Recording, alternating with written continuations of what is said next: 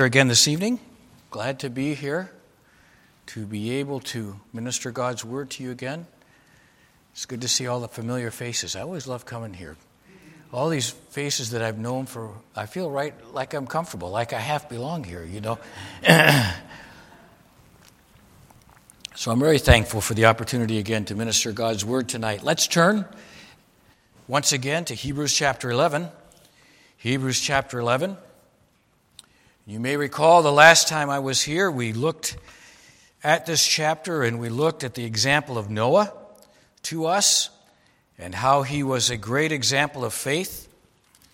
And tonight we're going to continue looking at the next example of faith that God has given us in this chapter. We're going to look at the example of Abraham. And we're going to do this looking tonight at the two parts in this chapter that talk about Abraham. We're going to look at verses 8 through 12, and then we're going to go down to verses 17 to 19. We're going to save verses 13 to 16 for a future message, addressing in particular a parentheses there that the writer sticks in here for a specific purpose later on. Hebrews 11, verse 8. By faith, Abraham, when he was called, obeyed by going out to a place which he was to receive for an inheritance. And he went out, not knowing where he was going. By faith he lived as an alien in the land of promise, as in a foreign land, dwelling in tents with Isaac and Jacob, fellow heirs of the same promise. For he was looking for the city which has foundations, whose architect and builder is God. By faith even Sarah herself received ability to conceive, even beyond the proper time of life, since she considered him faithful who had promised. Therefore there was born even of one man, and him as good as dead at that, as many descendants as the stars of heaven in number, and innumerable as the sand which is by the seashore. Verse 17. By faith Abraham, when he was tested, offered up Isaac. And he who had received the promises was offering up his only begotten son.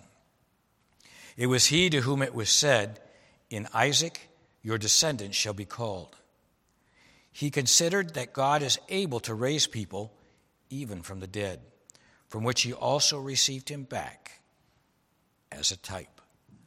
Let's once again ask the Lord to help us as we look into his word together tonight. Father, we thank you again for the privilege, for the joy, for the opportunity to look and to hear again your word proclaimed. We ask tonight that you'd use it to encourage your people, to strengthen them in the faith, that you would use it even to reach outside your kingdom and to draw someone in. And above all else, that you'd glorify yourself and your Son through it. Bless us, we pray, in Jesus' name. Amen. We're going to look at this tonight just in two simple sections. First of all, we're going to look at Abraham's family to help give us kind of a context of what's going on with Abraham. And then we're going to look at Abraham's faith. So first of all, Abraham's family. And I'd like you to put your finger here in Hebrews 11 and turn back to Genesis 11. Genesis 11 a moment. And I'd like to look briefly at the line that Abraham is part of in Hebrews 11, 10 through 32. And I'm only going to pick up here. We won't read that whole section. I'm going to begin in verse 24 to 32 to get the last part of this section that tells us about Abraham and his family. Nahor lived 29 years and became the father of Terah. And Nahor lived 119 years after he became the father of Terah, and he had other sons and daughters. Terah lived 70 years and became the father of Abram, Nahor, and Haran. Now these are the records of the generations of Terah. Terah became the father of Abram, Nahor, and Haran. And Haran became the father of Lot. Haran died in the presence of his father Terah in the land of his birth, in Ur of the Chaldeans. Abram and Nahor took wives for themselves. The name of Abram's wife was Sarai, and the name of Nahor's wife was Milcah, the daughter of Haran, the father of Milcah and Iscah. Sarai was barren; she had no children. Terah took Abram his son, and Lot the son of Haran, his grandson, and Sarai his daughter-in-law, his son Abram's wife, and they went out together from Ur of the Chaldeans in order to enter the land of Canaan. And they went as far as Haran and settled there. The days of Terah were 205 years, and Terah died in Haran. So what we see here, and if we went back to the beginning of this section, we would find in verse 11 there of Genesis 11 that Abram was a direct descendant of Noah's son Shem. As a matter of fact, from Noah, Abram was the 10th generation descended from Noah. And that may be an explanation in part of how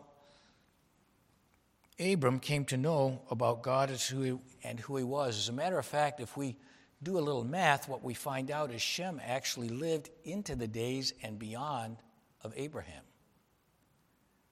Now get your mind around that just a minute. Shem, the immediate son of Noah, and all that happened in the flood, lives more than 10 generations later to the times of Abraham. Now, can you imagine the things that must have been passed down from Shem? Stories about the flood, stories about what God did in the days of Noah, as well as many other things. So it's not completely surprising if we find Noah and Terah here he and his father, with some information about God and who he was. Noah died only 2 years before Abraham's death. So that kind of puts it, maybe you're not like me, but I have a tendency to think too much in our own present day terms. When I think of generations, I think of a guy maybe going 70, 80 years. I don't think 900 years. I'm not used to thinking. So when you come to think of this and we think, okay, Abraham knew Noah. Abraham knew Shem, most likely. Most likely the family was in the area or settled somewhere not far away. So that means that Abraham probably knew something, if not quite a bit, about God and who he was. From Noah, from Shem, very likely. So he was a descendant of Shem and Noah directly. His father was Terah, who lived in Ur of the Chaldeans, as we've seen. He had 3 sons, Haran, Nahor, and Abraham. Haran dies, having at least 3 children, his son Lot and 2 daughters, including Milcah, who marries Nahor. And Terah, the father of Abraham, takes Abraham and Sarah and Lot, as we saw, and goes to Canaan and settles in a town called Haran. And here he dies. And that's all we hear about the father of Abraham. Then, interestingly enough, turning back to Hebrews 11, we come to Abraham's wife, Sarah. And actually, the scriptures here give us in Hebrews 11 some interesting information about Sarah. Verse 11 says, "By faith, even Sarah herself received ability to conceive even beyond the proper time of life, since she considered him faithful who had promised." Now, first of all, Genesis 20:12 tells us something interesting about Sarai.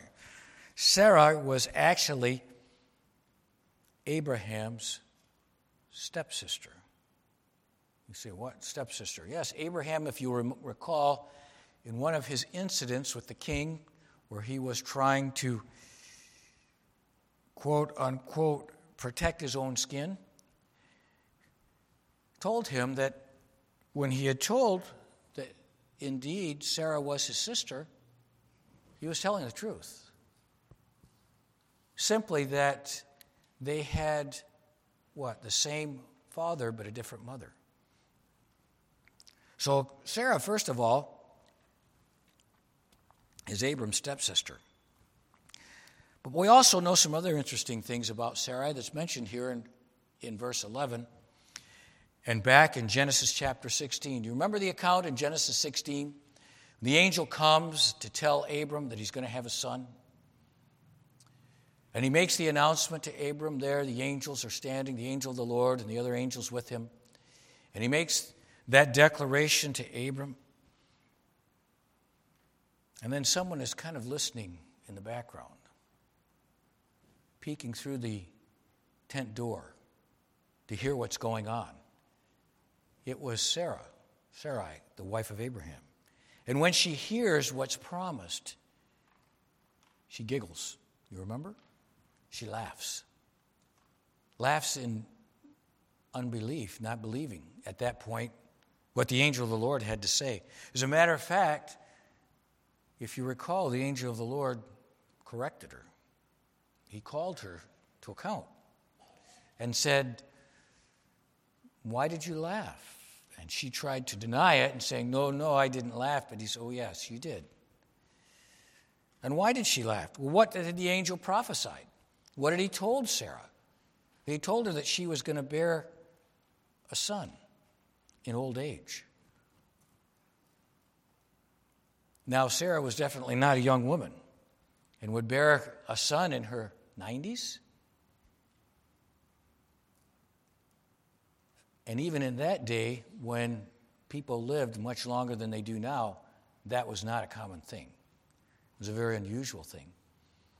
Can you imagine, ladies, bearing a child in your 90s? It's hard enough in your 20s and 30s and even 40s, but in your 90s? And yet that's what Sarah would do. But you see what the scriptures tell us here in verse 11? Something that's a little different than the account we are left at or left with in Genesis 16. It says here, by faith even Sarah herself received ability to conceive even beyond the proper time of life, since she considered him faithful who had promised. Something had happened after the angel had corrected her. What had happened? Sarah had changed. She no longer doubted what the angel had promised. She and her husband Abraham. She now believed that indeed she would bear a child in old age. That she would be one who would have a son who would be used to carry on the line. As a matter of fact, if we go over to a couple of books, if you'll turn with me to 1 Peter chapter 3, verses 5 and 6, Sarah is upheld as an example for godly women to follow in her love for her husband and in her love for God. Peter says in 1 Peter 3, 5 and 6, for in this way, in former times, the holy women also, who hoped in God, used to adorn themselves, being submissive to their own husbands, just as Sarah obeyed Abraham, calling him Lord, and you have become her children, if you do what is right, without being frightened by any fear. She is upheld by Peter as an example of how to submit to her husband, how to follow the Lord. So Abraham was married to a godly woman, one who loved the Lord, one who believed him. Well, there's one other thing we find out about that's mentioned both there in the Genesis account and elsewhere in Scripture about Abraham's family, and that's his nephew. Do you remember his well-known nephew, Lot? You remember his struggles In Genesis 19, he and Abraham look at the land and he says, that looks good. I'm taking that one. And off he goes to find out what is down in the valley. 2 cities that God would destroy because of their wickedness and their evil living. And you remember the whole story of how the angels come after Abraham has pleaded with God, even if he can find 10, just 10 righteous people in the cities of Sodom and Gomorrah. And there are not 10. And so God sends the angels to Lot and his family and tells them to get out, and to get out quickly. Evil men try to overcome them and to overrun them. God prevents them from doing that. And the angels the next morning literally drag Lot and his family out of the city to protect them and to keep them from the destruction that's about to take place. So they're taken away and they flee. And even sadly, in the time of fleeing, the wife of Lot, because she looks back, is turned to a pillar of salt. So Lot had his struggles, his nephew Lot. And yet, even with his struggles, we're told of his faith. And his faith is found in 2 Peter 7 and 8. 2 Peter 2, 7 and 8. And Peter makes this comment about Lot. And I'll go back up to verse 6 to kind of get us into the verse. And if he condemned the cities of Sodom and Gomorrah to destruction by reducing them to ashes, having made them an example to those who would live ungodly lives thereafter, and if he rescued righteous Lot, oppressed by the sensual conduct of unprincipled men. Here the scriptures give us divine commentary on Lot. Now, I don't know how many of us would have penned that based on what we knew in Genesis. Would have said, oh yes, Lot is a righteous man. And yet God tells us that's exactly who he was. He was a righteous man. A righteous man with his struggles, yes. A righteous man who loved God and yet struggled with the things of this world, yes. But he was a righteous man nonetheless. So Abraham's family, that's his family. It's where he came from. He descended from Shem, from Noah and Shem. 10 generations from Noah. He was the son of Terah. His wife was a godly woman named Sarah. His nephew, a righteous man named Lot. Now we come to Abraham's faith. What about Abraham's faith? And we're going to look first of all at his obedience. He did what God asked him to do. Do you notice there in verse 8, the beginning of verse 8, in Hebrews 11, by faith Abraham, when he was called, obeyed by going out to a place which he was to receive for an inheritance. And again, if you'll hold your finger there and turn back again to Genesis chapter 12, we see exactly when that took place, when God called Abraham to go out. Genesis 12 and verse 1. Now the Lord said to Abram, go forth from your country and from your relatives and from your father's house to the land which I will show you. What was God asking Abraham to do here? Was God simply asking Abraham to take a trip, a vacation, or a trip just to go and visit some place to see something he'd never seen before? No, that's not what God was doing. God makes it very clear at the very beginning to Abram, I want you to leave your family. I want you to leave the place where you grew up and go to a place you've never been and you've never seen. Now, the scriptures tell us Abraham obeyed. He went out and did just what God said. But why should he do that? Why should he leave? Why should he pick up? And Abraham by this time was established, was well off, had a good family business going. Why should he pick all that up, go to a place roughly 1,000 miles from where he lived, into the middle of nowhere that he'd never been? Why should he do that? What was the purpose? Why would he do that? Why should he take Sarah and his family and just up and leave? Well, he did it. He did it because God had asked him to do it. He went out because it was what God wanted him to do. What a contrast. Here's a man who, at the voice of God, because God wanted him to do it, simply picked up his family and left. And the scriptures tell us here what? He went to a place, he went out, and at the end of verse 8, he didn't even know where he was going. Wow, now that's... Some of us might even in this day say, now wait a minute, Abraham, okay, I get it that God has told you where to go, but you don't even know where you're going? What is with that?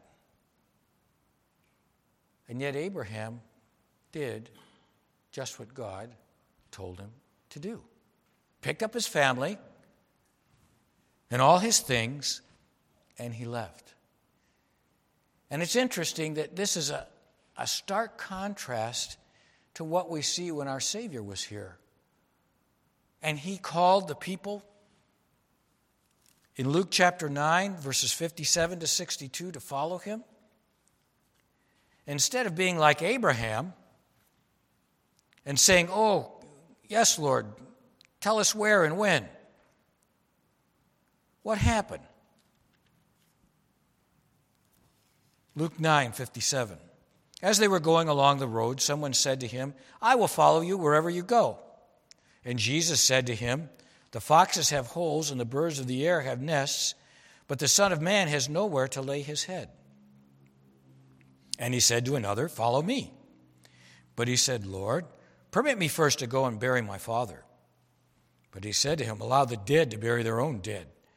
But as for you, go and proclaim everywhere the kingdom of God. Another also said, I will follow you, Lord, but first permit me to say goodbye to those at home. But Jesus said to him, no one, after putting his hand to the plow and looking back, is fit for the kingdom of God. Do you see the contrast between these people and Abraham? What do you have here? No, Lord, I can't. I got to do this first. No, Lord, I'll do this first. Let me do this first. No, I'll do this first, then I'll follow you. Jesus said, no, that's not the way it works. If you want to follow me, you have to give up everything to follow me. Everything. And we see that with Abraham, do we not?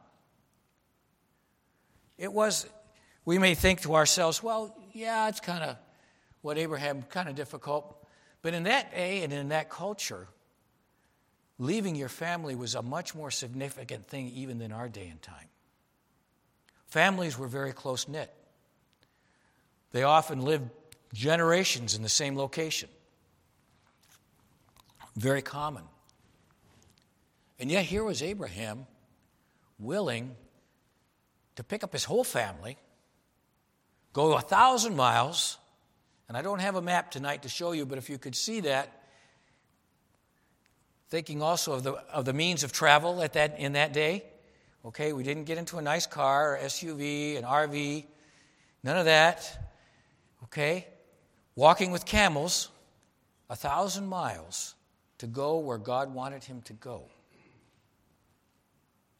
Abraham did exactly what God wanted him to do. Well, then, as I mentioned, secondly, just a moment ago, he went out to a place not knowing where he was going.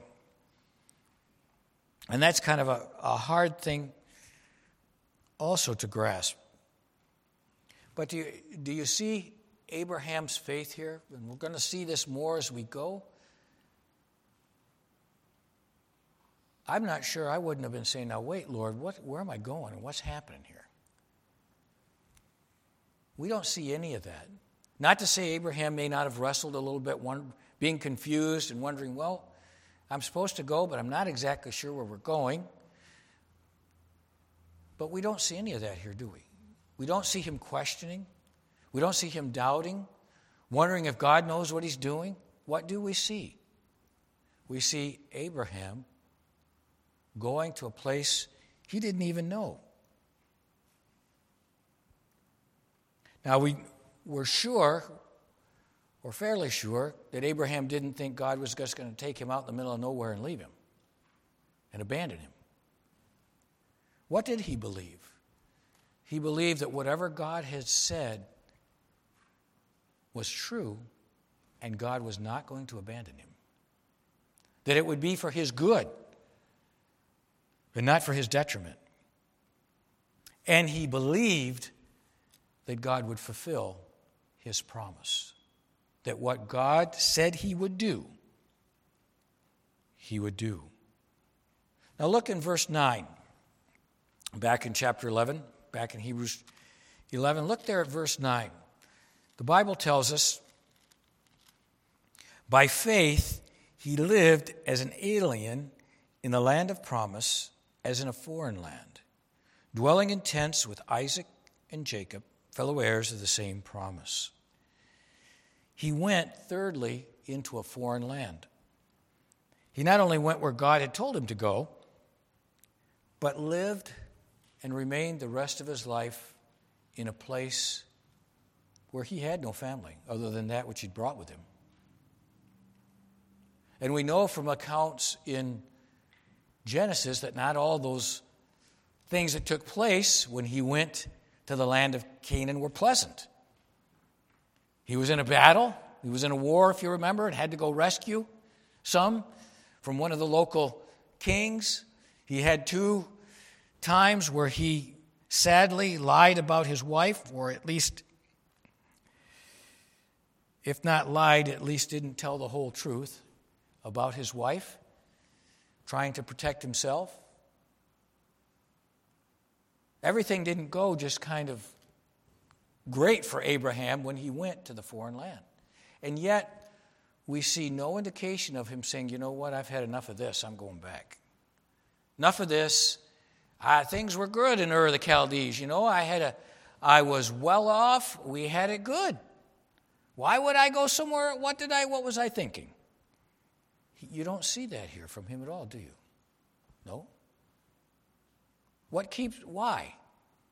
Abraham believed what God had told him. And he continued on. Even sometimes when it wasn't enjoyable. Even sometimes when it just got downright difficult and hard.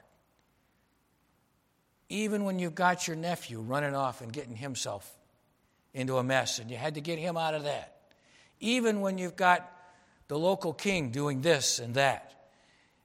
Even when you've got to go into battle with another one. Even with all those things going on, Abraham stays and he lives in the foreign land all the rest of his days, just as God told him to do. He believed that God was going to fulfill his promise to him and his descendants. Well, fourthly, as we're looking at these things about his faith, look down with me at verses 17 to 19. The well-known account of Abraham offering his son, Isaac. By faith, Abraham, when he was tested, offered up Isaac. And he who had received the promises was offering up his only begotten son. God tests Abraham's faith when he asks him to sacrifice Isaac, his son, on the altar. And do you see how the writer here is trying to bring a contrast to us right away? Here's Abraham, who's believed the promises, that he would receive a son. Now what? God tells him to sacrifice that son. Whoa. Now can you imagine Abraham? What's going through Abraham's mind now? Uncertainty, confusion. Wait a minute, God promised me a son. Wait a minute. I know that this is the son. Why is he asking me to do this? What's going through his mind? And yet, even with all that, I'm sure that he's struggling with, what does he do? He does what God asks him to do. As a matter of fact,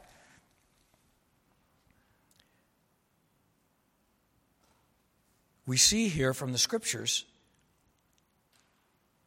that there was something very interesting about Abraham's reasoning. Verse 18 says, "It was he to whom it was said, 'In Isaac your descendants shall be called.'" He considered that God was able to raise people even from the dead, from which he also received him back as a type.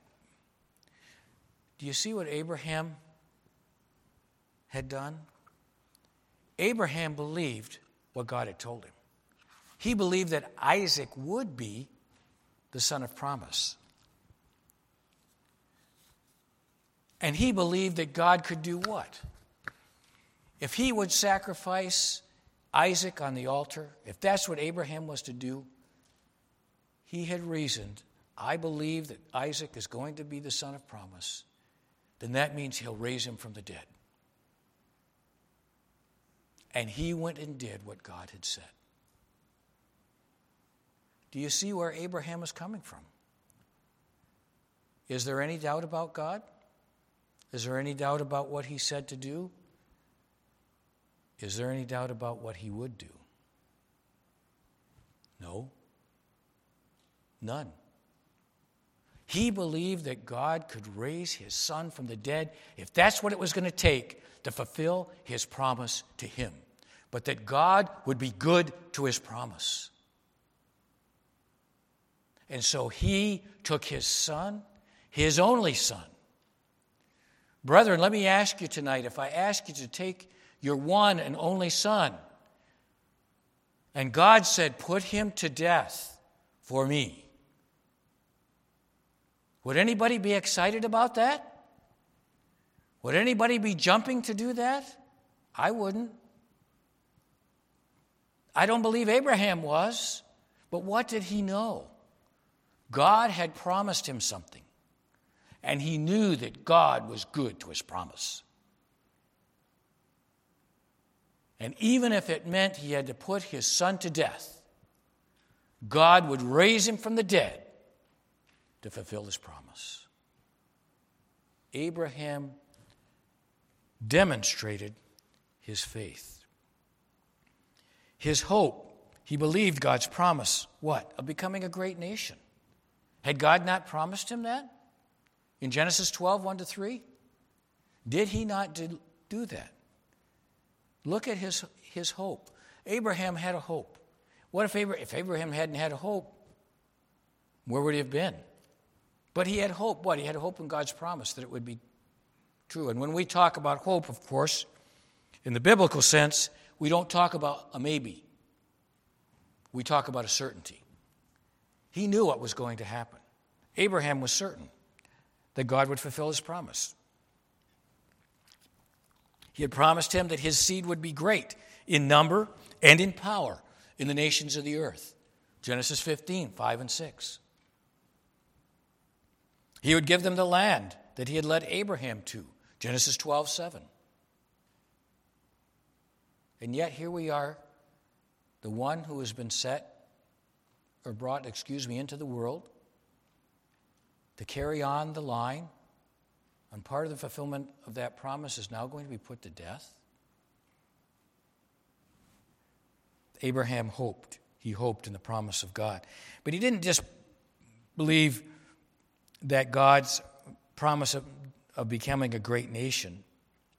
He believed something else. There was another part of that promise that God had made in Genesis 12:3. That's that Abraham and his seed would be a blessing to all the families of the earth. What was he promising there? What was that an allusion to? An allusion to the coming of the Messiah one day. That God would bless what? All men through the coming Messiah. But how is that going to happen if Isaac is dead? If the one and only son that he has is dead? Again, he believed it. God promised Abraham that he and his seed would be used to bless all the nations. Through him, the Messiah would come, bring salvation and reconciliation between God and man. Abraham believed the promise. He believed God would bless all the families of the earth through his seed. He believed God would give him a son, even in his old age, and would bless him in this way. And we could turn to Romans chapter 4, verses 13 to 25. Was that not what the Apostle Paul pointed out about Abraham and his faith in Romans 4? Paul says it was that faith that was credited to Abraham as righteousness. It was through his faith that God saved him and declared him righteous. Abraham did not earn anything from God. His faith was not the reason for his being declared righteous. It was the means for his becoming declared righteous. And as we know well from Ephesians 2:8 and 9, for by grace you've been saved through faith, and that not of yourselves. It's the gift of God, not as a result of works, so that no one can boast. It was for Abraham as it is for us. That faith that Abraham had was the faith through which God saved him. The faith that came from God. He believed, and consequently, he obeyed. Now, my question to you tonight, and for us, all of us tonight, is, are we like Abraham? Do we hear God and obey him? Are we like Abraham, and when God has called us to do whatever it might be in our lives, in different areas of our lives, are we following what God has given us to do and doing it according to his word? Are we believing in what God has promised, like Abraham did? Well, I haven't been called by God to do what Abraham was called to do. God has called us. However, what has God called us to do? We haven't been called to go to a different land, a foreign land. But what about it? Well, brethren, for us, what has he called us to do? To be faithful husbands and fathers?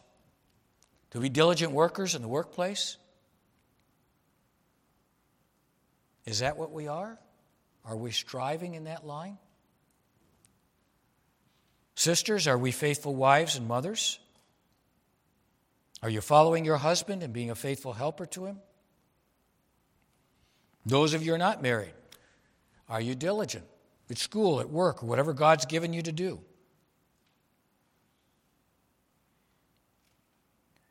Abraham followed God, and he followed him even when the tough times got difficult, even when he asked Abraham to give up his best possession, his son. Are you willing to give up his son? Will you follow Christ? Would you be like Abraham and give up your son if he required it of you? It's a question we need to ask ourselves, brethren, all of us. Me, you.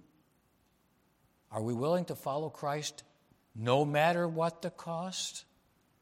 We talk about that, we hear it preached, but do we really know what that means? What is the cost? What cost has God called us to? Are we willing to be like Abraham? Well, Abraham not only had his temporal blessings that God had promised him in mind, but look there in verse 10. What was he ultimately looking for? Something else. And I still remember the day that it first dawned on me what this was. And I thought, wow, Abraham's looking for what I'm looking for. Abraham was looking for the exact same thing that I'm looking for. What was he looking for? A city which has foundations, whose architect and whose builder is God. Abraham's hope was not limited to the temporal blessings God was going to give him and his seed, including the coming blessing of the Messiah. He was looking beyond that to the eternal. He was looking for a city with foundations whose architect and builder is God. He was motivated to obey God because he believed another promise that God had made him. He believed a promise that one day he would be part of a city that God would construct for a special group of people, a people who would be God's own people. Abraham looked for that city. Now, maybe you're not like me, but was initially a little hard for me to get my mind around that. Wait a minute. Abraham looked for the city like I'm looking for the city? What did Abraham, maybe Abraham understood a lot more than I thought he did, which may well be. And then the other thing dawned on me too. You know what? The faith that Abraham was saved by is the same faith that we're saved by. He looked for the same thing. His faith was the same. He looked for that city that would be permanent and never be changed, that city that was designed and built by God for his people. Now, I have 4 things I hope to make it through tonight in application to help us think this through again, brethren, about what does God want us to learn from Abraham.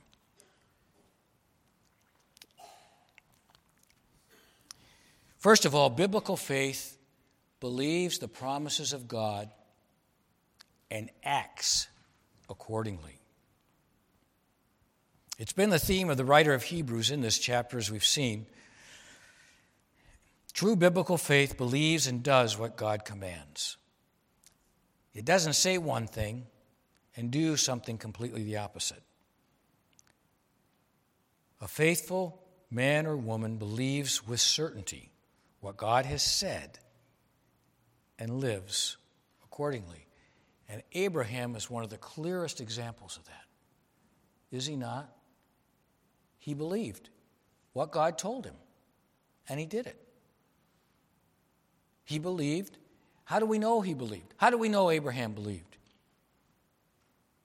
Because he did what God told him. And again, you remember, isn't that what James, in James 2:14 and following, what James was trying to get across? Show me your faith without your works. I'll show you my faith by my works.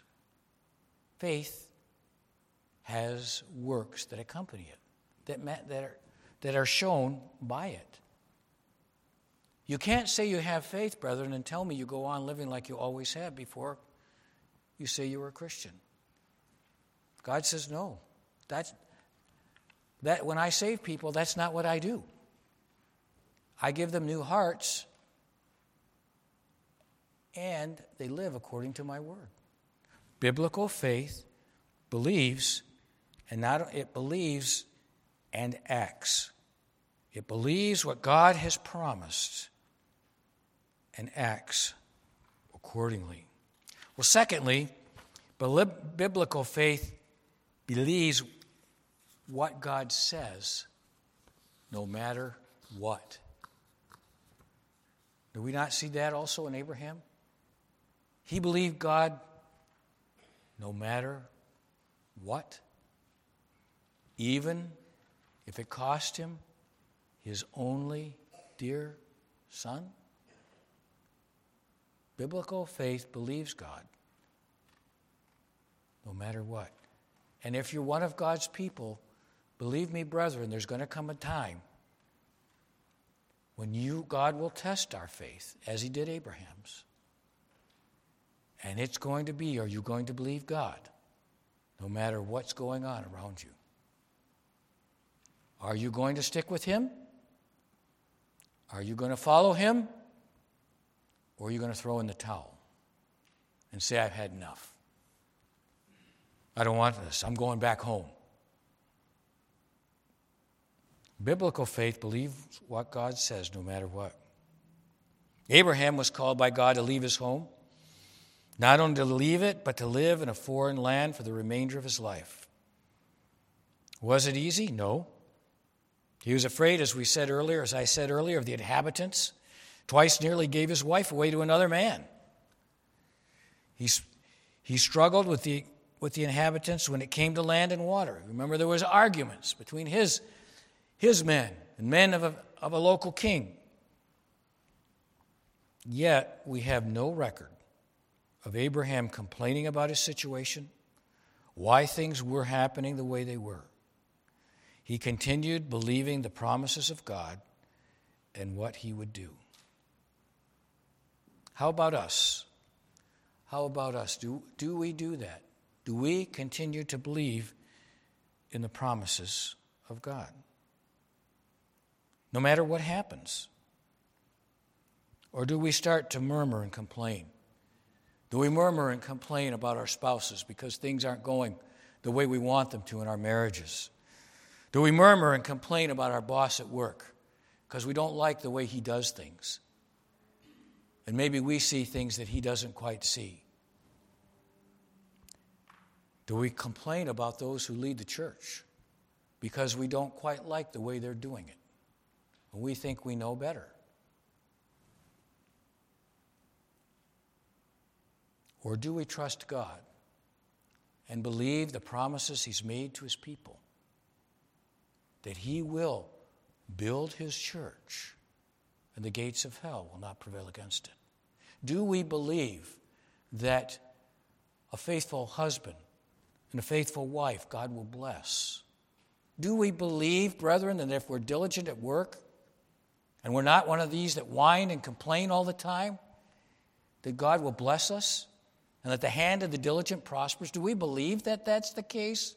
Or do we kind of always try to do it our own way and to do what we want? And as I said, whine and complain. What do we do?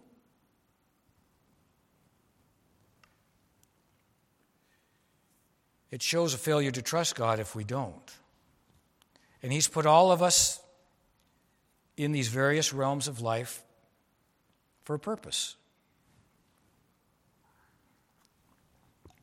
And we need, as his people, with his help, to believe those promises he's given us, the various promises he's given us as his people, and to obey him and to follow him. He's given us a boss at work for a reason. What about the government? That's our favorite thing, right? To take shots at the government. Who put the government in place? Does not the Almighty raise them up and bring them down as he pleases? Should it not cause us to pause, to complain about the government, knowing who put them in place? Who do we ultimately complain about?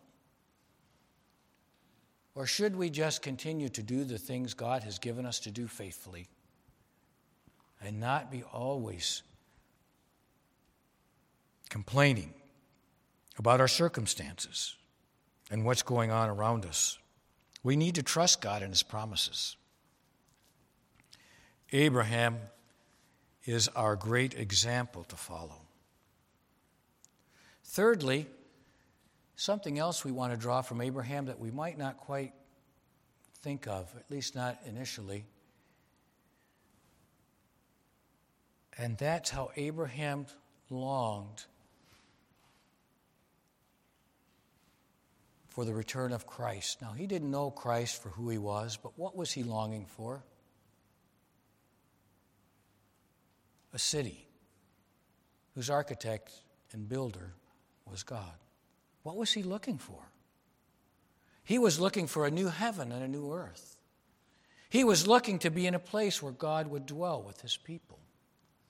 He was looking for a place where he would no longer have to suffer pain, where he would no longer experience sadness and sorrow.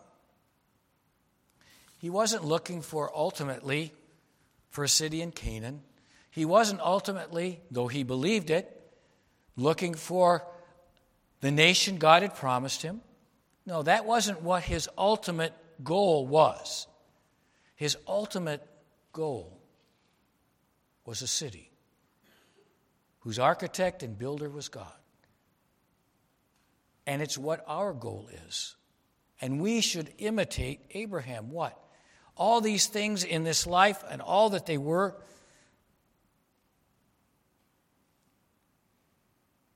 paled in comparison to what he really looked for. He looked for that city that John Bunyan so affectionately called in Pilgrim's Progress the Celestial City. That's where his eyes were. That's what he looked for. That's what his longing was for. The city that the writer in the next chapter of Hebrews would call the New Jerusalem. And John again would call that in Revelation 21 and 22. One where the Lord Jesus Christ will dwell in person with his people forever. And can we say about ourselves that's what we look for? Is that what we're really driving for ultimately, brethren? As God's people, that's what we should be striving for. Ultimately, to get to that celestial city. That's where we're headed. That's what God has saved us for, to bring us to that place where we can enjoy things that are going to be beyond our imagination.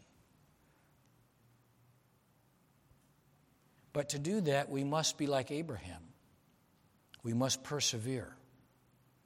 And we must live the remainder of our lives faithfully for the Lord. May God help us to do that as his people. Lastly, there may be one, two more here tonight that have no clue what I'm talking about. Celestial city? City? What? It's a guy kind of crazy or what? Abraham? Kind of a nut? What was? No, God has promised his people a new heaven and a new earth, and he's promised them a place where he's going to live with them forever with no sorrow, no sin, no pain.